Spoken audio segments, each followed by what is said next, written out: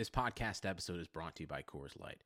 These days, everything is go, go, go. It's nonstop hustle all the time. Work, friends, family, expect you to be on 24/7. Well, sometimes you just need to reach for a Coors Light because it's made to chill. Coors Light is cold lagered, cold filtered, and cold packaged. It's as crisp and refreshing as the Colorado Rockies. It is literally made to chill. Coors Light is the one I choose when I need to unwind. So when you want to hit reset, reach for the beer that's made to chill. Get Coors Light in the new look delivered straight to your door with Drizzly or Instacart. Celebrate responsibly.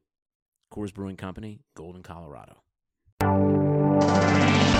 The Madhouse Chicago Hockey Podcast postgame show is brought to you by Triple Threat Sports, Marishka's in Crest Hill, Chuck's Southern Comforts Cafe, Rabid Brewing in Homewood, Illinois, and by Michael Elwood of Remax First Service. Here are your hosts, NBC Chicago's James Naveau and 670 The Score's hockey guy, Jay Zawaski. Let's drop the puck.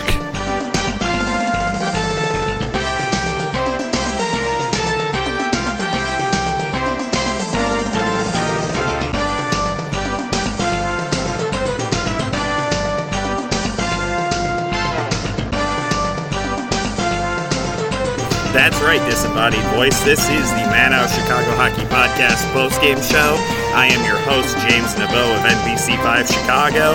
And if I sound a little weird today, or if you hear like a police siren in the background or a bird clucking somewhere in the vicinity, it is because, like the Blackhawks, I am taking my work outdoors today, and I am recording this post-game show on the back porch of my parents' house in Watseka, Illinois. We're doing this post-game show after the Chicago Blackhawks were defeated by the Boston Bruins 4-2 at Notre Dame Stadium, the fourth straight time that the Blackhawks have participated in an NHL Winter Classic and have lost. It was a fun game, lots of good spectacles to see. The music was but overall I thought it was a really entertaining afternoon for the NHL, and I did want to break down some of it here with you as we sit outdoors together and enjoy a cold beverage and just kind of enjoy the splendor of nature together. We're going to get to the good stuff in the game, the bad stuff in the game, and the 3 stars of the game, of course. But we're going to start just with a quick little synopsis. I almost called it synapsis. You can already tell that the cold is getting to me. The Blackhawks took the lead in the first period on a great goal by David Camp feeding Brendan Perlini, excuse me. I just had to make sure that the dogs weren't going to rush outside. This is a really interesting show today. Brendan Perlini scored in the first period. The Boston Bruins got that goal quickly right back. David Pastrnak, who just has one of the best names in the entire NHL, ended up tying it a few minutes later. The second period, the Blackhawks took the lead again thanks to a redirect from Dominic Cahoon off a shot from Erik Gustafsson. Patrice Bergeron on the power play. Second power play goal of the Bruins came late in that second period as they tied it. And then Sean Carolay, man, I always butcher that name. Sean Carolay, yes, he scored in the third period, and everybody's favorite Bruin, Brad Marchand, scored an empty netter to end the game and send the Blackhawks to their 4th consecutive Winter Classic defeat and their 5th in 6 all-time outdoor games. The Blackhawks have been on a good run lately. Unfortunately, we're not able to pull out the victory today. There were, however, some good things that did come of this game, and some things that definitely stood out to me. First and foremost, I thought that it was a really good afternoon, a good solid afternoon for Erik Gustafsson on both ends of the ice today. Had the assist on the goal by Dominic Cahoon in the second period. Had a great little shot that got redirected. I thought he made a couple of really good defensive plays, especially in the third period as the Blackhawks were trying to get back into the game. Liked what I saw overall from him today.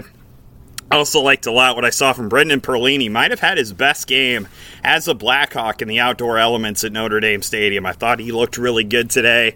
Obviously had a goal, was getting really physical with some of the Bruins players. One of the most physical games I've seen the Blackhawks play in recent memory. I was really impressed with the way that they kind of came out, and they weren't going to let the Bruins push them around today, but they still were true to their offensive vision as well. I really appreciated that by them. I thought that was a really good thing to see, that they're willing to kind of mix it up in the corners a little bit, and they're willing to get dirty when it's necessary.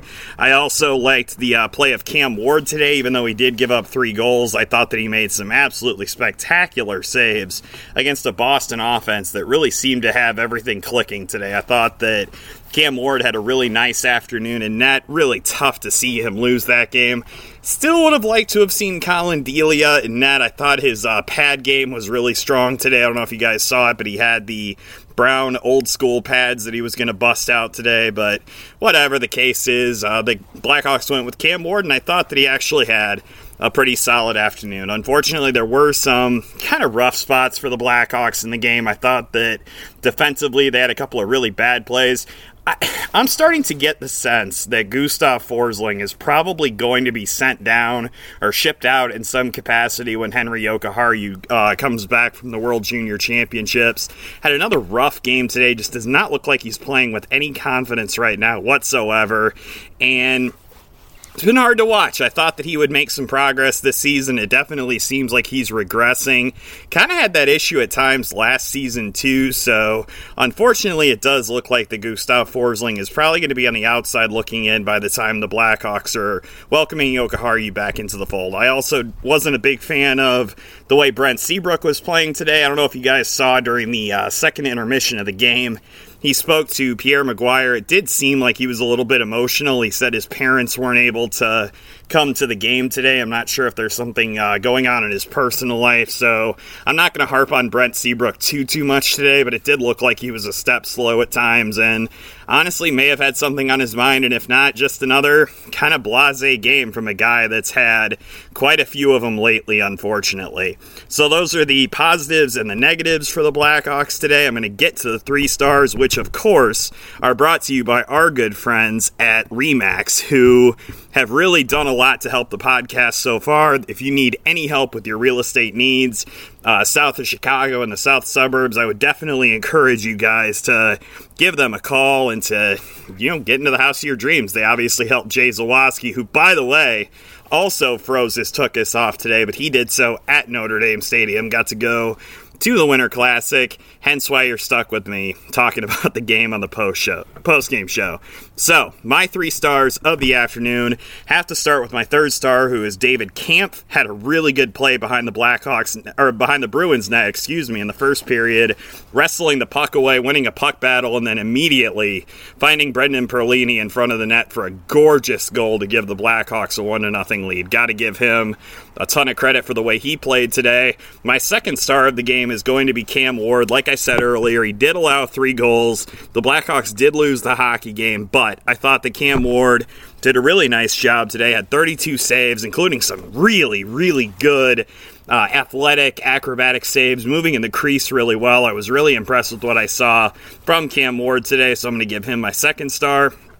And my 1st star of the game, I will give to Brendan Perlini. Like I said, I think that may have been his best game as a Blackhawk today. He did a really good job on both ends of the ice, was playing a really good physical hockey game. I thought that he did a really nice job on offense, too. Obviously, his goal scoring in the first period and moved the puck really well at even strength as well. So I think that Brendan Perlini is a very deserving 1st star of the game. Yep, that's right, fans. I just sipped a beer. I had to do it. Before I wrap this thing up, it's obviously a little chilly outside, so to the 83% of you that voted in my Twitter poll to send me into the elements today, I do thank each and every one of you for voting in that poll. Before I go, I do want to mention a couple of things. First of all, I want to mention the fact that the NHL, I thought, did a really nice job of putting this game on. I think Notre Dame Stadium ended up being a really good venue for this event. I thought it was really conducive to hockey. All of the pageantry looked beautiful. Obviously, if you're not a Notre Dame fan, you're not going to get into them playing the fight song and the play like a champion today sign and all that stuff. But I thought they did a great job of incorporating Notre Dame's history into this game without making it entirely about Notre Dame. So there were no green and gold jerseys and stuff. There wasn't anything like that. I thought that the NHL did a really nice job of balancing that out and allowing the traditions to be there while at the same time celebrating the 2 teams that were on the ice and actually playing in this game. So kudos to the NHL for that. Also, kudos to the NHL. I can't believe I'm doing this. I'm giving them 2 kudos in one show.